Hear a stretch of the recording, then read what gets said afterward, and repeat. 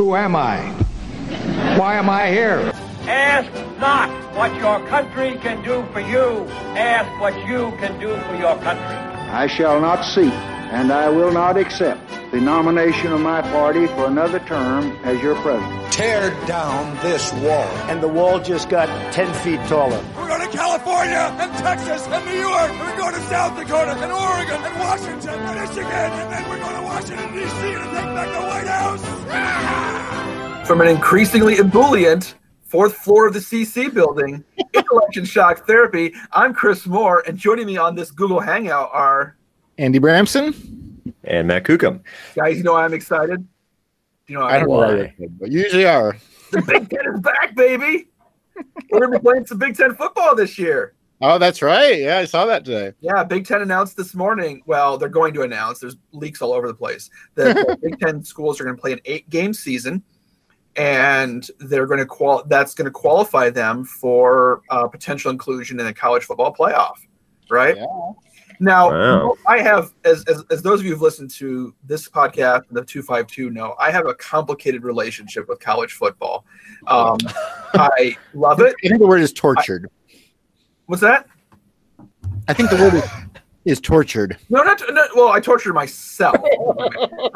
I love college football. I also intellectually recognize it's terrible as a social instrument, and so I hate myself for loving it, and then I still love it. But here's the thing. There's a political angle to this because the Big Ten hasn't even officially made the announcement yet that they're going to have Big Ten football, but there's leaks all over the place. Donald Trump is already taking credit for it. So he has tweeted, so glad Big Ten's playing football this year. Happy I was able to help. Which means one of two things. And I'm kind of being serious here for a second. We're going to get to our main topic in a minute, but here's what I want to be serious about. That means one of two things. Either he's just straight up lying and he had nothing to do with the Big Ten deciding to play a attenuated football season, or there was actual pressure coming from the White House to get the Big Ten to play a football season. And I have to be honest, that would not surprise me. No, because he had said previous things like publicly, like how he wants people to play football, and he's been very opinionated about it. So it wouldn't surprise me if there was some sort of back channel, make football great again, strategy. States that Donald Trump desperately needs to win to retain the presidency. He needs to win Pennsylvania. He needs to win Ohio. He needs to win Michigan. And if all three of those go for Biden, he's basically lost the race. Yeah. So the question comes is, if the Big Ten's not playing football in November, how many people take out that level of frustration on the president at the polls? And the number is not zero, right? It may not be a huge number of voters, but this is a barometer for measuring dissatisfaction with popular life. And so people having an Ohio State Michigan game to cheer for might make them more likely to vote for the incumbent. Yeah. You buy that? Yep. Yeah, a little bit. It's unfair perhaps, but incumbents are blamed for everything. Earthquakes, natural disasters, the thing itself, not just a response to it. So insofar as this election is a referendum on Trump and his handling of COVID and the shutdowns and all the fallout, the more people are frustrated with the situation, the more likely they are to take that out upon the incumbent. That's sort of basic political science 101. So to the extent, people are able to have their college football, which a lot of people love some college football, and I'm also one of those people. This could help them on the margins. I'd be curious to see if there's any real political science research that comes out of that. That would be really cool. So. It'd be difficult to measure, right? Because you're trying to get it like that basic, like people feel marginally better, and that then maybe shifts some of their votes or some of their likelihood to turn out to vote, probably more likely. I would actually go with option C though, in terms of like reading the Trump tweet about this, which is he probably didn't. I would be kind of surprised if they were like behind the scenes, like really leaning on the Big Ten. But on the other hand, I do think, because he's out there having said these things, he's going to say like, hey, I was out there saying this. And they listened, and I'm glad I weighed in. My guess is it's that more indirect influence. So it's not, I wouldn't call it a lie, but I would also say I doubt, he had much to do with it other than his previous things we could read on his Twitter. Yeah. So perhaps the best sort of, political sciencey term that we could use to describe this is the bully pulpit, right? The president is. I like the laugh however much you want. Yeah, however much you want. I mean, the president has, the biggest microphone, and this is true prior to Trump, right? And the president gets out there and makes a splash and says, I want X, Y, or Z to happen. President can't make it happen by fiat, but that sort of pressure from the White House can be enough to sort of nudge something one direction or the other. Not in every instance, but it's a thing. It's a real phenomenon. Yep. Given the fact I'm holding to, I think, a stronger line, because given the fact we know there were senators from Big Ten states directly calling for the Big Ten to play games this year, I wouldn't surprise me if there was a call from the White House to the Big Ten commissioner saying, this needs to happen.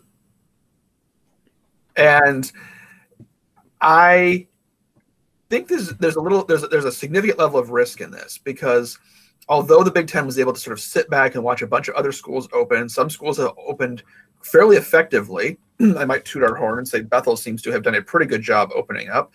Other schools, not so much. Looking at you, Alabama.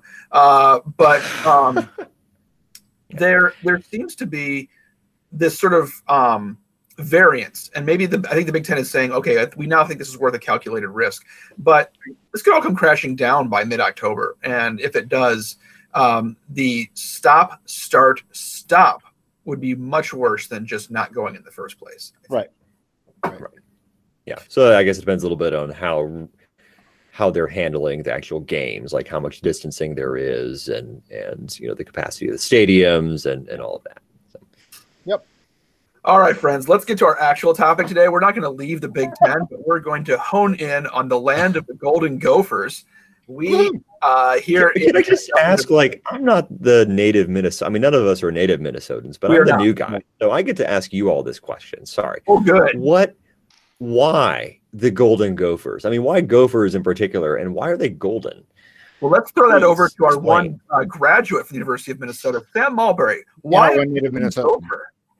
I don't know, and I'm embarrassed that I don't know why the Gophers specifically. If my brother's listening to this, who also graduated from the U of M and has worked at the U of M, I'm sure he would tell us the whole history of this. Golden just makes it a little better, though. Right. I don't think there is such a thing as a golden gopher, like as a breed of gopher, but I think the fact that they're golden just makes us a little bit better. And part of it, I will say. Well, I lived in Alabama for 1 year in 1999, and when I was down there, the students would make fun of the Golden Gophers as a football team. But that year, the Gopher football team, which wasn't great, beat the #1 team in the country, and it was really great to lord it over them that a team with a silly name like the Golden Gophers could beat the #1 team in the country. And that's the only time it's probably ever happened, would be my guess, right? It's pretty rare. We're not good. Yep. Not usually. No. So we're going to thanks Sam for dropping in. So Wikipedia informed us that if Wikipedia says that it's because we're the Gopher state, and so we're just kind of going off that. And then this goes back to 1887. So that's my quick sort of internet take on this. But okay, I don't know more details. Really satisfying, but all right, fine. Yeah. Anyway, sorry I derailed this. Please go ahead. Tell us about Minnesota. So Minnesota has gotten a little bit more press coverage than it usually receives in a given presidential election cycle this year, and that is because I'll make the joke here, but West and East Coast elites are stunned to find out that there are people in Minnesota who vote and have opinions. Right. In all seriousness, there has been a conception for years that Minnesota is just a solidly blue state. And that has borne out by our track record. We've voted for a Democrat for president for the longest streak of any country or any state voting for a Democrat. And that includes Walter Mondale, who Sam reminds me was the only state to vote for Mondale back in the 80s. And so we have this long track record of voting for Democrats, but Donald Trump came within tens of thousands of votes of capturing Minnesota in 2016. It was a very close race. Minnesota has elected Republican governors in recent memory. We've elected Republican senators in recent memory. And the state is decidedly purple, and people are realizing that now. So they're starting to cover this. Plus, there was a story in Politico noting that Donald Trump is very interested in trying to compete in Minnesota. He feels like, and he has said on the stump, that if I'd given one more speech in Minnesota, I would have won Minnesota too. And I'm not sure if that's true, but it certainly was a very close race. And I'm wondering if we can begin to explain a little bit about why.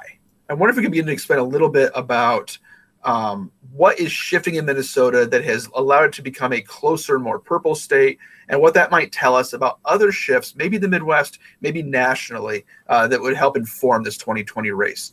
So let's start with the Twin Cities. But gentlemen, what demographic shifts and what voting shifts do you observe here in the Twin Cities? Yeah. So I can lead off here. I'm not a Minnesotan, but I have 2 Minnesotan children, so maybe that helps. I don't know.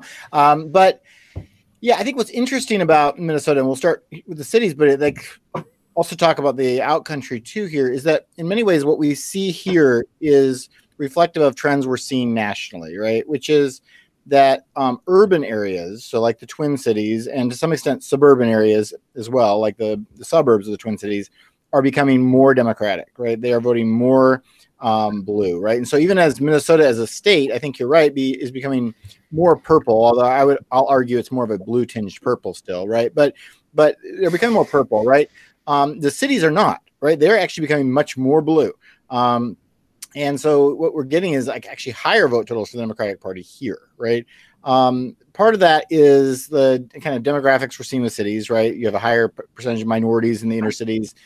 They are much more diverse than the state as a whole. When you get out of the cities, the state becomes much whiter as compared to the state as a whole, right? So there's a pretty big divide there, right? So you get this kind of sorting, right, where people are moving to the places where they have an affinity, and so there's that move. When you get to the outcountry, parts of it, and there's different variations. Parts of it have been traditionally Republican. So what the Washington Post calls Greater Minnesota has traditionally been Republican, but same kind of extreme factors happening where they're becoming much more so, right? They used to be a little bit Republican, and now it's kind of overwhelmingly so. And so you're getting this kind of move where the different parts of Minnesota are gravitating kind of more in the directions that they have gone. Now, the Iron Range is another story, and we'll get to that in a few minutes, but that is actually shifting. I mean, it's actually switching kind of sides. But that's my sort of short version on what's going on with the cities. I don't know if Matt wants to add to that. I think that's great. Well, I'll just add too, while you guys sort of think about other areas radiating out from the cities. This shows us or tells us how Minnesota can simultaneously have, or within recent memory, can have some of the most conservative members of Congress and also the most liberal members of Congress. Within my time in Minnesota, and I'm not native Minnesotan either, but I've been here for a little over a decade. And in that decade, Minnesota sent Michelle Bachmann to Congress, and we sent Ilhan Omar to Congress. Right. And you don't get a whole lot different than that on the political ideology spectrum, right? That's because different parts of the state are voting for different people. And so the center of the Twin Cities, the districts around within the Twin Cities are profoundly safe Democratic seats and are very conservative, or very liberal, very progressive. And the outer lying suburbs, especially the exurbs of the Twin Cities, have shifted to be quite socially conservative. And that's where Michelle Bachmann held her seat for a time being. Right. Yeah. Although perhaps a way to think about this is it's less that the exurbs have become significantly more socially conservative in absolute terms. They have become more socially conservative in relative terms because the Democratic Party within the core of the cities, as you see in many other states, has become so much more liberal. So now the far outlying areas, they are becoming more conservative in certain respects, socially perhaps. But really, it's not because people are having radically different views on social issues like abortion or sexual orientation or whatever. Like people's views on that actually are on the whole tending to be more liberal, but they are not moving in the direction nearly as much as sort of the identity and progressive politics sort of driven, ideology that you see in the heart of these large metropolitan areas. And this is a trend that's true not merely of Minnesota, but of but in other states with large metropolitan areas as well. Yep. So we're drawing some inspiration for this podcast from a nice piece that was written by Dave Weigel on the 13th in the Washington Post. And that piece was titled "The 5 Political States of Minnesota."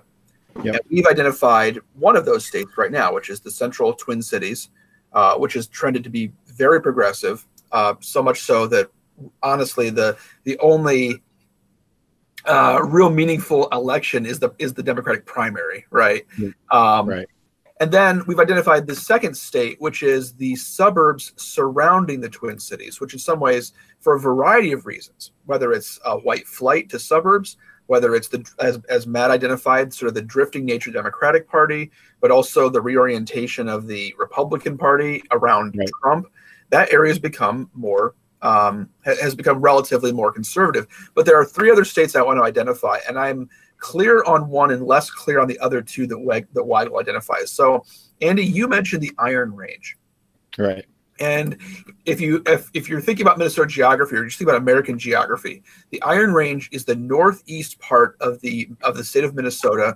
It borders the lake, and it borders Canada, and it borders the Upper Peninsula of Michigan. I'm sorry, not the it borders sort of Wisconsin across the lake, right?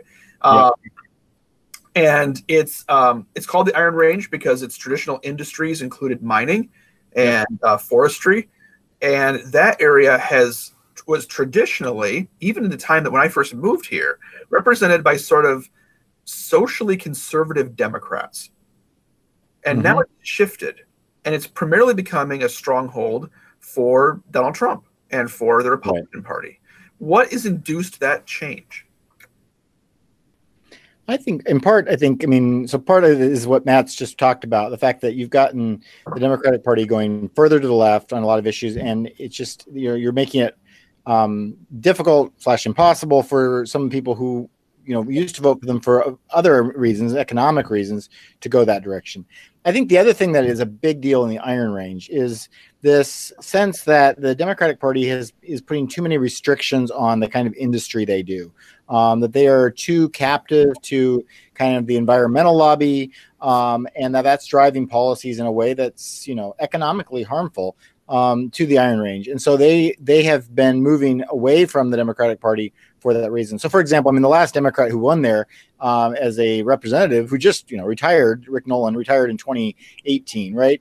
Nolan was known as, on the one hand, he's a pretty liberal Democrat on a lot of things, but he was also a protector of mining interests, right? He was somebody the miners trusted.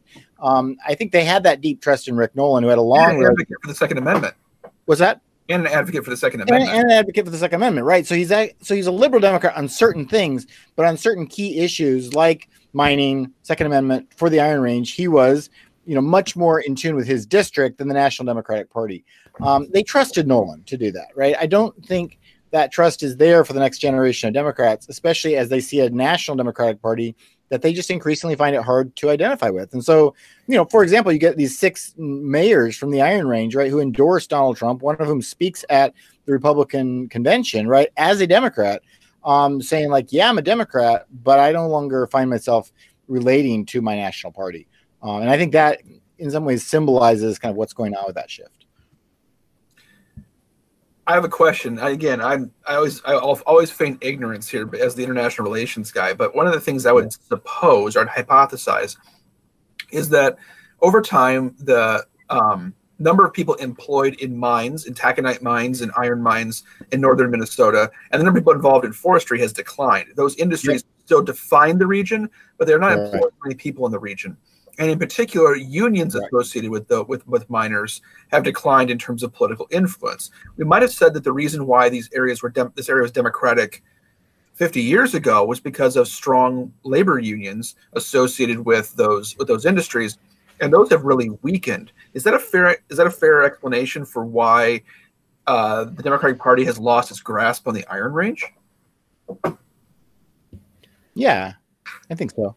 Yeah, I mean, I've not studied this super closely, but I mean, the erosion of, so labor unions have been in decline for various reasons. One of them is that there has been sort of a change in the sort of the legal regime that governs them.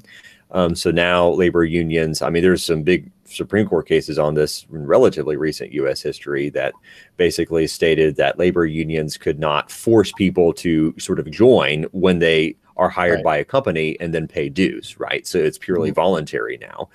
And a lot of people basically wanted to, so that means, that automatic support, that inflow of money into labor unions is no longer there. It's no longer guaranteed.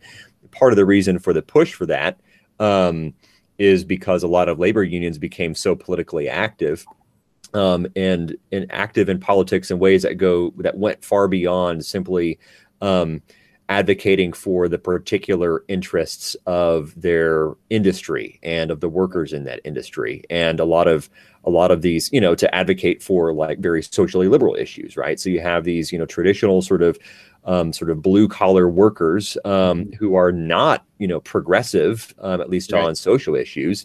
They're basically forced to give money and be a part of a labor union that is advocating for things that they disagree with, and they want out, right? And the Supreme Court said, they shouldn't be forced to do this. And so you've seen this erosion of the power of labor unions, and that frees up people to to cast their support behind, the candidates that they think best represent them, as opposed to sort of falling in line with what the labor unions are doing, and giving them, labor unions money that can be used to endorse, and support the traditional Democrats, which is, what you had seen for decades, right? So I'm not sure how much this has played into, the particular case of miners in the Iron Range. It probably has some effect.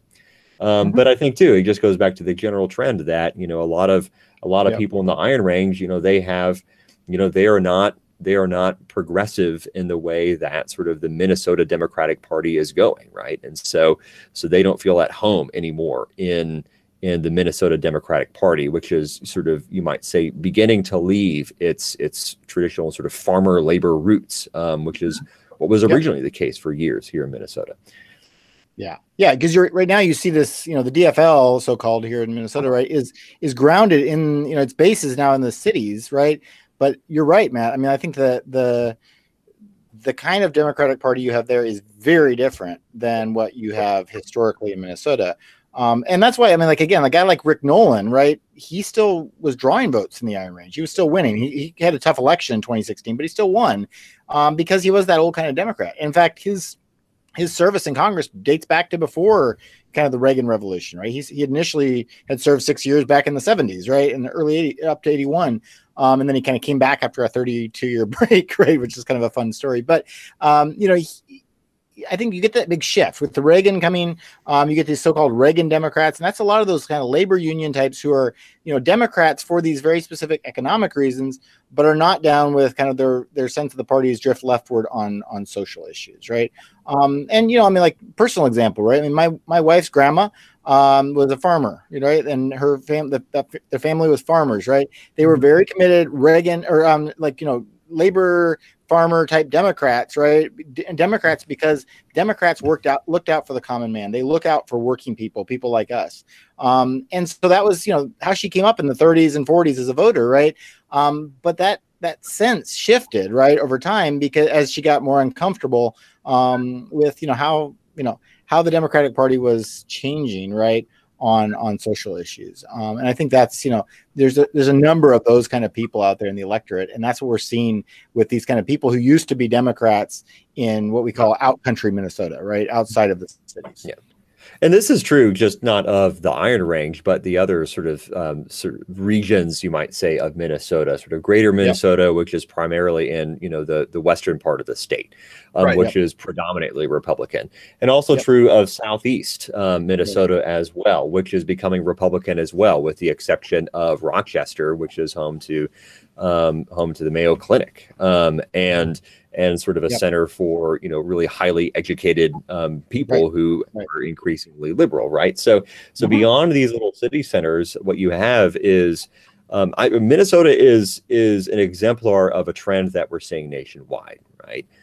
This rural-urban divide in which the Democratic Party sort of hunkers down, gets more safe seats, more control, more entrenched in the core of metropolitan city centers, right? And the Democratic parties in these city centers, not just in Minnesota and elsewhere, are becoming more progressive, more liberal. And people are moving to these cities and tending to sort of, you know, get on board with these sorts of policies and identity politics.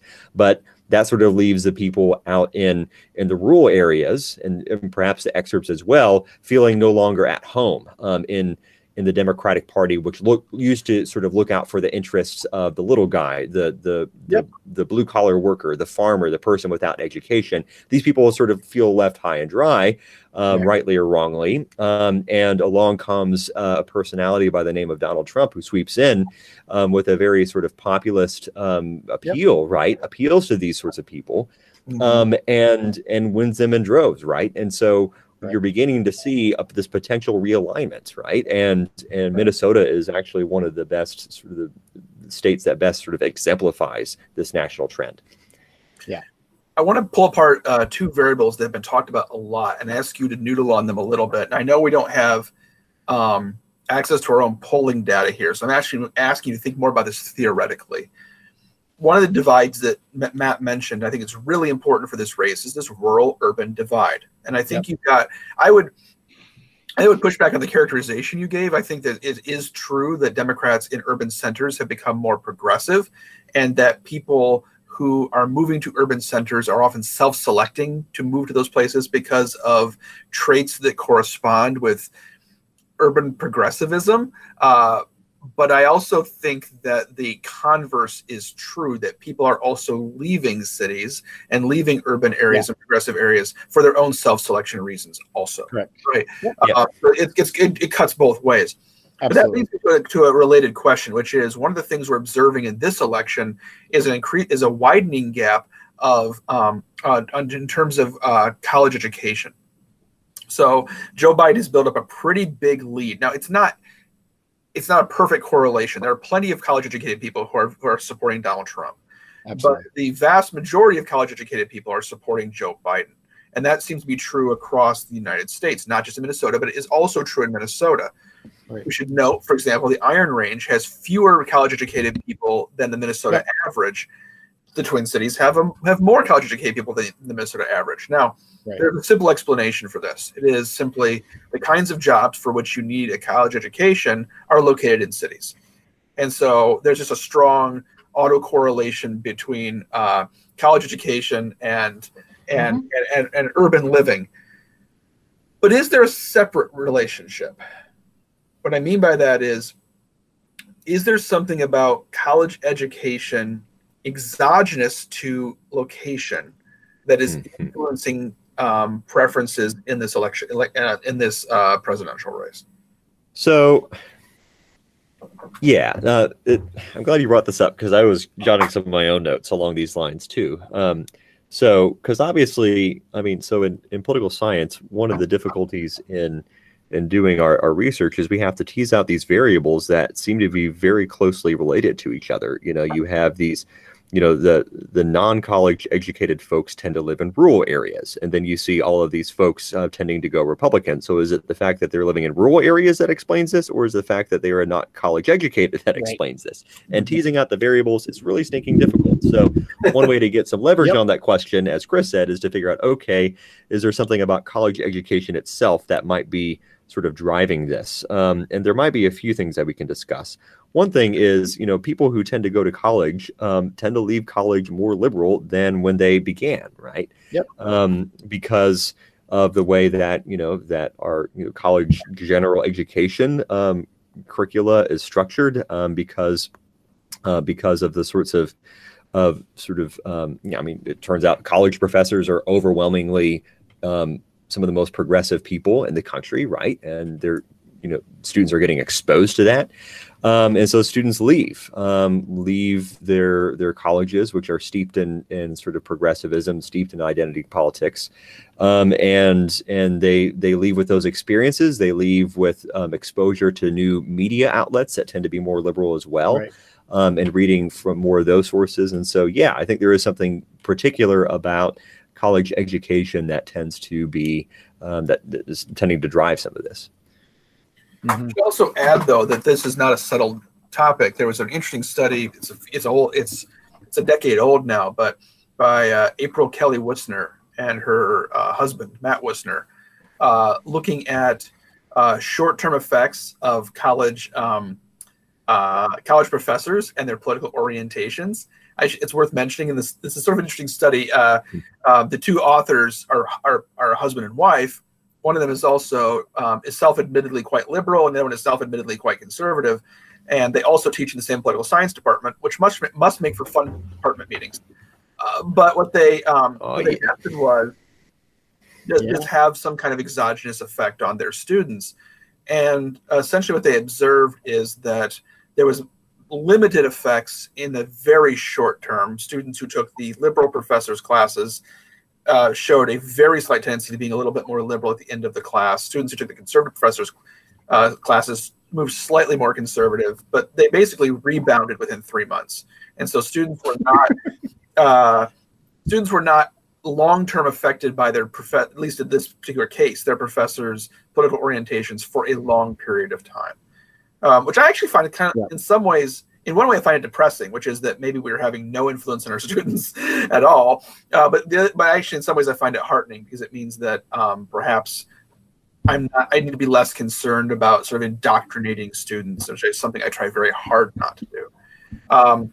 But at any rate, I think that the general perception that Matt is pointing out is whether it's professors or whether it's simply the environment or whether it's the fact that college, because of social networking, draws students into a more diverse social network.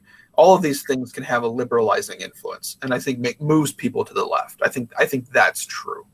Yeah, I'm not saying it makes everyone pushes everyone radically, no, right? But it does tend to, pull people, the majority, perhaps, depending again on the particular college that you're going to, in a certain direction. It's people don't tend to radically shift their ideologies all of that much. There's political science research on this as well. But when they do, it's usually during this period of life, this sort of coming of age period, especially when people, go off to college and they're trying to figure out what they believe for themselves, right? So if anyone's going to shift their ideology, it's going to be college-age students. And college-age students, going to college, right, is perhaps one of the most important sort of environs in which this sort of shift can occur, right? Because away from their parents, they're getting exposed to lots of new things. They're being challenged to think in ways that they wouldn't get if they weren't going to college, right? You're not, if you're going to trade school or if you go, straight into a job, you're not being challenged in the same way. So your preconceptions, your ideas aren't being, aren't being tested, right? But when you go to college, that's what college is supposed to do, right? So yeah, if it's going to happen, it's going to happen to these folks. Yeah, and I think I would just add to that. I think that's right. And even for the many who don't radically shift, right, who just have a kind of more minor shift, what's happening, right, is you're coming to see the world as an educated person as a more nuanced place, right, and a place where we can be less certain about certain things, right? So, for example, I'm getting ready to teach, Plato's Republic, right, and I think one of the great things about, Plato's Republic is it really it hones in on a really important question. What is justice, right? How do we know? But it also shows it's difficult to really pin down, to really know, right? So we can say certain things about it. We can think about it in certain ways, right? But actually pinning down the nature of reality is surprisingly tricky, right? And I think becoming educated is it is learning new things, but it's also even more than that, realizing that as you're learning new things, you're also learning even more how much you don't know. Right. And I think that does push you toward, it kind of moderates your positions on certain things. And in particular, I think tends to have that impact on our more conservative students. The only thing I'll add too is that, there was a season in which, college educated people tended to be much more Republican, right? Maybe they weren't super socially conservative, correct, but they were maybe a little bit more economically conservative, and they definitely tended to vote more Republican. And part of the reason you're seeing this shift now is because the Republican Party, is currently led by Donald Trump, who is very much a populist, right? And it tends to be the case that populist leaders have less support amongst people who have greater education, right? And so when people who have greater education, they look at a populist sort of leader, not only the policies they're advocating, but the way they go about advocating them, the way they handle themselves or whatever, that's just not attractive to the majority of college educated folks. And so they're going to go where the alternative is, right? You couple that with the fact that sort of the college experience tends to be a more progressive one. You couple that with the growing populism within the Republican Party. We'll see if that lasts past Trump. Put those two things together, and I think that's why you're seeing this sort of stark divide. So I would add one more thing, shift, we would say, which is that college is increasingly economically stratifying as well. And not just in simple ways, not just simply, oh, you went to college, you're going to make more money. But literally the kinds of economic issues you face are different as a result of college education. Right. People who attend college tend to leave college now, or at least for the last couple of generations, with a significant amount of student loan debt. And for those kinds of people, government loans, government forbearance, government alleviation of that kind of debt is a significant policy question, right? And that's something Democrats have been much more willing to provide relief on than the Republican side. Conversely, people who maybe went to trade school or didn't accumulate a lot of college debt, who maybe didn't go to college, that's not a concern for them in any way. And you might actually argue that it's a reordering concern, because why should my tax dollars go to pay off your student loan bills? And also, the kinds of jobs that the kinds of lucrative jobs people can land who are not college educated tend to be the ones that are also most deeply affected by globalization. And here we come back to things like the Iron Range, right? The people in the Iron Range aren't competing against people down the street; they're competing against people in China who are also mining iron, and taconite and other sorts of things. And so they're not worried about student loan debt; they're worried about their job disappearing. And that's where Donald Trump has done a very good job saying these neoliberal policies pushed by the Democratic Party from Bill Clinton forward are actually hurting you. I'm going to bring American jobs home. I'm going to fight a trade war with China. And that sounds pretty heartening to these former union voters up in the Iron Range. Absolutely. Right. And that's why we see the whole discussion about student loan debt, like in forgiving that or finding free ways to offer free college, things like that. I mean, that's primarily coming from the left. Right. And so they're talking to their kind of constituency, and Trump is doing a good job of talking to his. Right. And then I think I would add in just to what you said, Chris, just the whole renegotiation with Canada, right, of NAFTA, I think fits that narrative as well. So we have two other regions. We're running out of time here, but I'll just ask you if you have any comments on what Weigel calls, we mentioned greater Minnesota a little bit, but also the southeast of Minnesota. Southeast is sort of the area directly bordering Iowa. It's Weigel reports it's a lower share of people living in cities, no kidding, fewer non-white residents, no kidding, and fewer college-educated residents, no kidding, right? But that's sort of excluding Rochester a little bit. But what is and this area was won by Donald Trump in 2016, but it was reasonably close. So is there a way in which, and we've had sort of conservative Democratic representation in these areas in recent memory. So is there something shifting sort of in these more agricultural, more rural, whiter, less college educated areas that we haven't already sort of covered in our other discussions? I don't think so. I mean, I think what's interesting about Southeast is you do have Rochester there. And so that makes it as a whole a more moderate area as opposed to more conservative.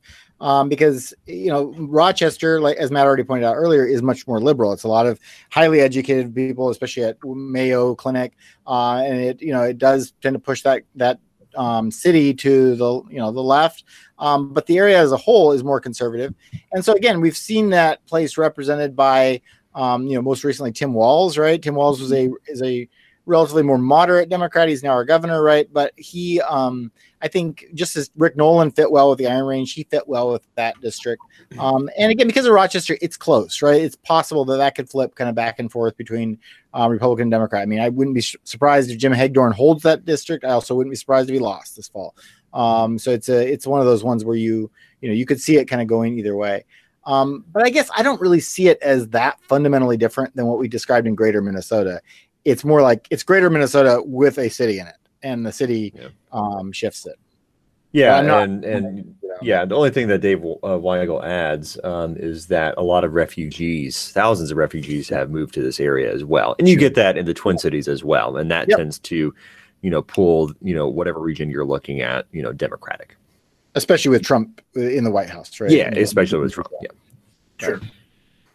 Right, because the refugees are, and like those immigrant populations are interesting, right? Because some of them are actually much more socially conservative, right? And so right now it feels like they're being pushed into the arms of the Democratic Party because of where Donald Trump is on immigration. But you could imagine a scenario in which down the road, right, the Republican Party remains socially conservative, finds a way to kind of moderate its position on immigration, and that some of those folks actually shift sides, right? Because there are some affinities on both sides of the aisle. So they're a really interesting population in terms of kind of where this could go. And there's a roadmap for that happening. The Cuban population in Florida is a perfect example of a refugee population that has remained significantly more conservative and more Republican than most Latino populations in the United States. Yeah, well, that's the thing. I mean, we're at a point where you can no longer really think of these as a population, right? The Latino population or the Latino vote or the immigrant vote or whatever. Like, there's so much diversity and increasing diversity in, across these groups.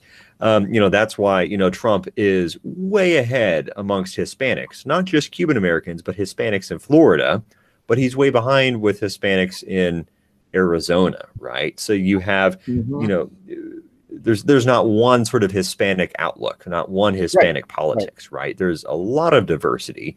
And I think, depending on how Trump does in Florida and where things go with that, I think, if the Republican Party is smart, they're going to find ways to pivot on some of these issues to try to, to draw in some of these sort of traditionally Democratic voters, draw them into the fold. And if they're able to do that successfully, Democrats, they better watch out. But of course, that assumes that Republicans are going to do that. And all of that is just completely up in the air right now. Right. I think, it gets to one of these, kind of thinking theoretically political science for a second, right?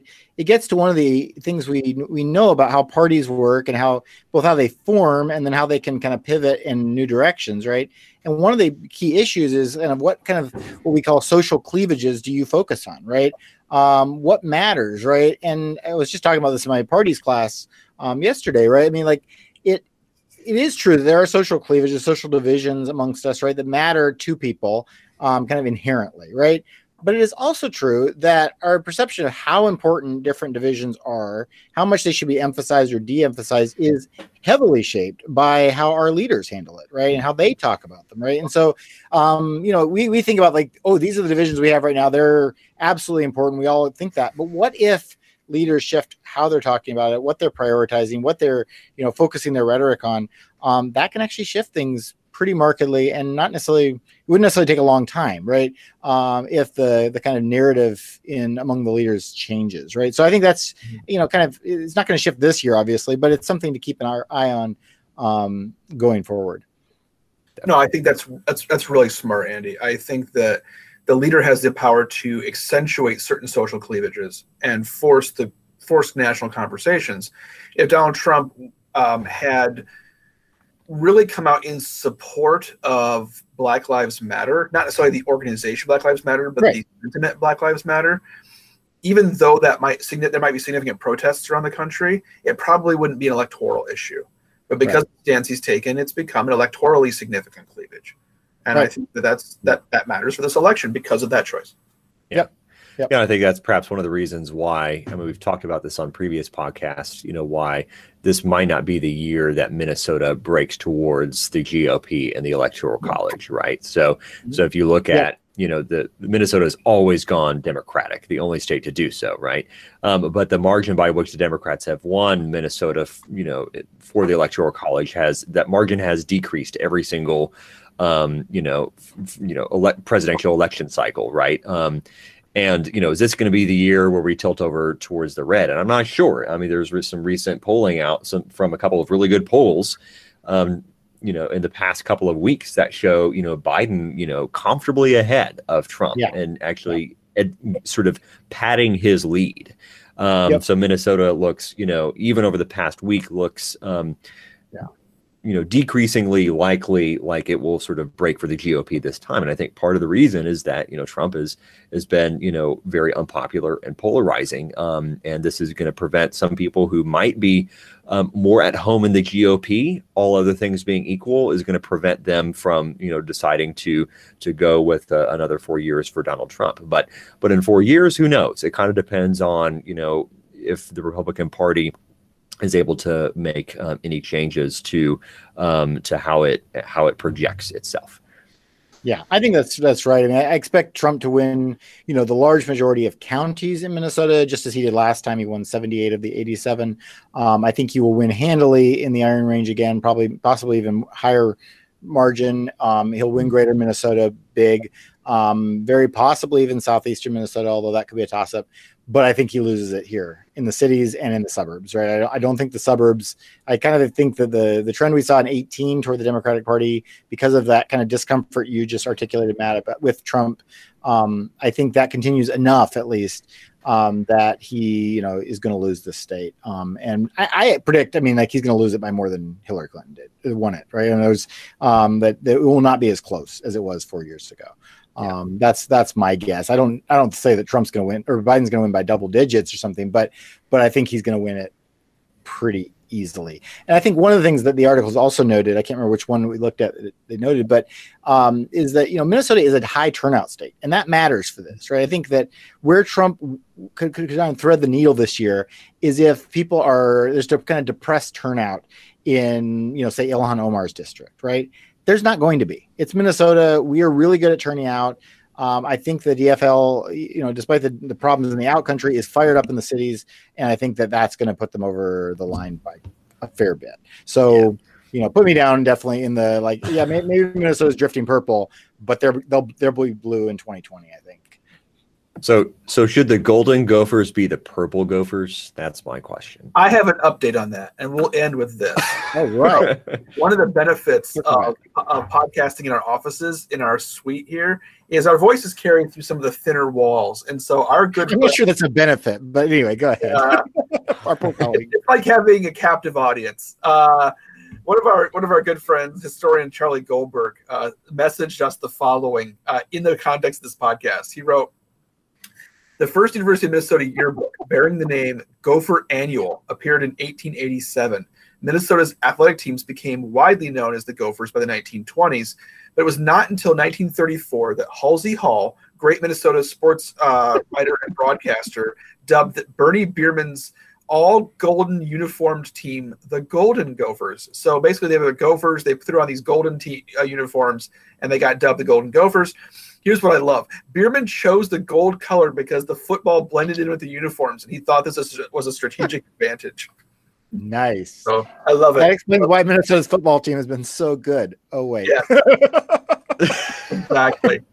They needed any advantage they could get, bless their hearts. I always wondered, why the gold onto the weird maroon color? Why that combination? It's just it's different. Why not just an off-white? But now I know. So to Matt's point, what I'm hearing is if we can get somebody to just switch the uniforms to purple, they could be the Purple Gophers. That could happen. They could. Actually, the gold would go better with the purple, I think. Yeah, the big problem with purple, right, is we already have the Minnesota Vikings. They would look like basically Vikings 2.0. So. Could we kind of play off of that and become like the University of Minnesota Visigoths or something? I don't know if Visigoths where our culture's at right now. And on that note, you've been listening to Election Shock Therapy. Thanks for tuning in. You can always send us questions at electionshocktherapy@gmail.com. You can email the channel at channel3900@gmail.com. Please subscribe to the channel. Besides this podcast, we have lots of other great things, including Avatar with Academics, where Annie Berglund and Sam Mulberry are watching Avatar: The Last Airbender and giving it the good old academic analysis. Oh, dear. And I am excited. They don't know this, and I'm going to see if Sam's actually listening, but I'm going to watch it along with them. I'm not going to be on the podcast, but I'm just going to see. I'm going to watch this and listen to them talk about it. So, and then we have Bookish at Bethel. We have plenty of other things coming down the pipe. We'll be back in your feed next week. Thanks for listening. Until you hear from us, go Royals.